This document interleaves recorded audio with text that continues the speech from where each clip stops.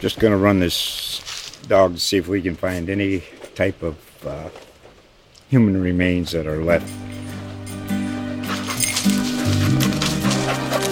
Listen to Where Secrets Go to Die, The Disappearance of Derek Hennigan. From the Detroit Free Press, a new podcast set in the woods of Michigan's Upper Peninsula. Available on Apple, Spotify, Freep.com, or wherever you get your podcasts. Dive into the thriving local arts, entertainment, and food scene with coasting editor Jerry Boggs and his guests. Let us be your guide to the creative South Coast.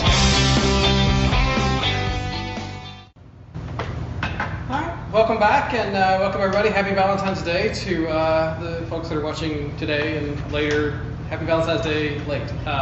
Happy Valentine's Day Eve. Thanks for joining us again. Thank you. We're here to talk about the New Bedford Symphony Orchestra's next concert. This coming Saturday. Yeah, Saturday at 7:30, Roses and Thorns. Talk about the lineup, what people can expect on Saturday.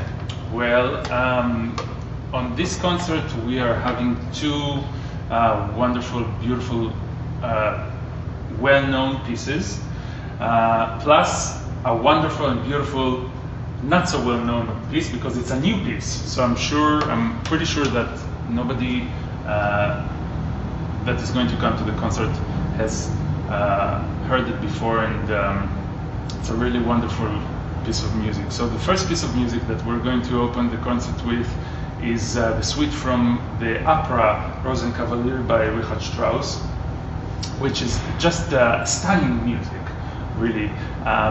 He was a composer that I think, judging just from the music that he wrote, wanted to show off his skills as a composer and show off the orchestra and what the orchestra can do. And he wrote just incredible music. And on the second half of the concert, we're going to play Tchaikovsky's Fifth Symphony, also a very, very beloved and often performed piece that I think people never get tired of listening to it. So it would be great to listen to it again. Or if you never heard it for the first time, also great. So I was talking to you before, you like contrast, you like the sweet with the bitter, and Roses and Thorns really lends itself to that. I'm assuming the Roses are Strauss, famous for the waltzes, and I think it's I read on the orchestra's website, kind of the Night of the Rose is the translation for the opera. Right. Is this that kind of piece that's going to be want to put your dancing shoes on and go for a spin on the floor? Yeah, there's definitely some famous waltzes there. By the way, we're talking about Richard Strauss, not Johann Strauss, that is famous for his waltzes, and there's no relation. No relation, okay. No family relation. But Richard Strauss, in his opera Rosenkavalier, wrote some beautiful waltzes. One of them is this that you are going to hear.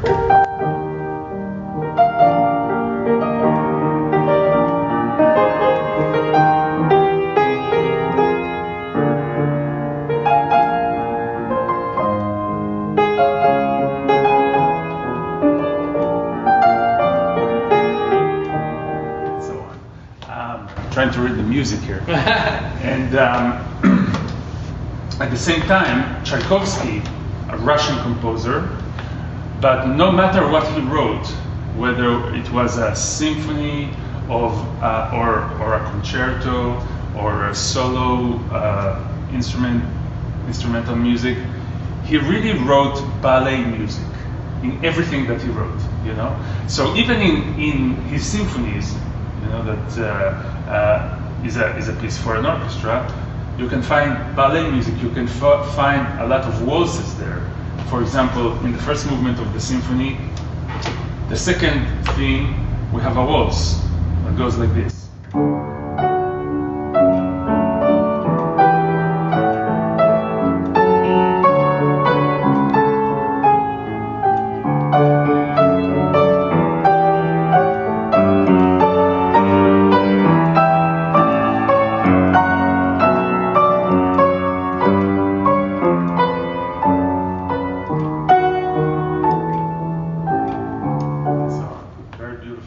So there is some connection between these two composers in this respect. Now, does Tchaikovsky bring the thorns? Is that without any thorns, it wouldn't have been a great composer. Every composer, every great composer writes beautiful music, but at the same time knows when to put the thorns.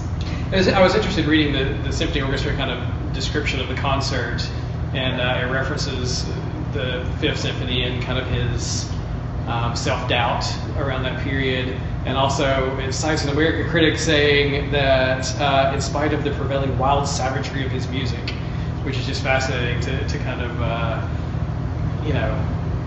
we look back on it now, obviously kind of a classic that is esteemed and beloved, but in its time may have been judged more harshly or picked apart a little bit. So it's interesting, right, to think about these great composers that we love so much and read and hear about the everything that they tortured themselves with, or the self-doubt and insecurities. And I think it's human, it's something that everybody has. And they didn't even have Facebook comments or Twitter comments to have to worry about. So. And then in the middle, you have you're continuing your theme with women composers this year. Talk about the piece in the middle. Yeah. So in the middle between the two pieces, we are going to perform a cello concerto by a Swedish composer, Andrea Tarodi, and this is when I did my research in order to program the music by women composers for this season, I listened to a lot of different pieces, and this piece really grabbed me from the beginning. It has the best, one of the best openings that I've heard recently. It's just gorgeous. It's inspired from the Scottish Highlands, which is a geographical area in Scotland, with a lot of wild nature, and starts kind of with the long notes played by the orchestra, which many composers actually use sometimes to describe nature and wide landscapes. So they write long notes. What can be a better way to do it? And then it's quite beautiful. And then out of this, the solo cello emerges. It's really an incredible moment in the concerto when that happens. It's a one movement concerto, but actually has six small movements inside of it that are played one after the other without a break. And each movement is inspired by something else. There's one movement that is inspired, it's called Bird Cathedral.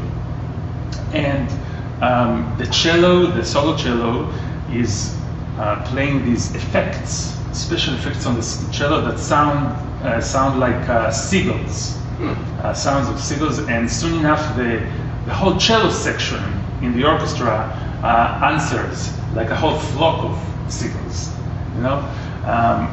It's a really beautiful piece, and I'm sure our audience will enjoy hearing it. It's going to be exciting to kind of introduce that to people who probably haven't heard it before, because that sounds very inventive and kind of something different from the classics. Right, and it's always fun to combine between the two. And your guest soloist? Wonderful cellist, Christine Lee, with whom I performed in the past. We performed together with the Houston Symphony 2 or 3 years ago. She played the Schumann cello concerto, which is a very well-known piece that is played pretty often, and a wonderful musician, beautiful player, beautiful sound she makes out of the cello. And I remembered her from back then. She impressed me so much, and I'm so happy that I had the chance to make it happen, that we work together again. Was this a piece she was excited about for that kind of, it's interesting because that seems like a kind of a skill that you're not really practicing every day, is writing a seagull sound with a cello. You'd have to ask her. Yeah, of course, it was a new piece for her. She had to learn it, especially for this performance. Actually, we talked about it this morning. She told me that she had never seen anything like that before, this kind of effect, and she actually contacted the composer and asked her about some techniques special techniques that she uses for this piece, and what exactly she meant and what exactly she wanted. So I think it's going to be very interesting. Yeah, that's an exciting addition. That's excellent. And then another new addition I'm interested in. Your website says is you're going to be extending the stage a little bit out into the Z and taking up some of the seating space. That's right. To work on the acoustics. That's right. So this is something that we've been working on for quite some time, about how to improve the acoustics and the whole listening experience of the audience. And one of the things that we were recommended was to extend the stage and have the orchestra actually come closer to the audience. So we are going to do that for the first time this weekend, and see how it goes. We want to hear also from our audience what they thought about it. It'll be fun. It's going to be a nice night of some new music and some familiar music and some new. It's going to look different on the stage, so it'll be a great night. So, right. Saturday, 7:30 here at the Zaterian. Tickets at the box office and online. So thank you again for joining us. Thank you. See you at the concert. Just going to run this dog to see if we can find any type of human remains that are left. Listen to Where Secrets Go to Die, The Disappearance of Derek Hennigan. From the Detroit Free Press, a new podcast set in the woods of Michigan's Upper Peninsula. Available on Apple, Spotify, Freep.com, or wherever you get your podcasts.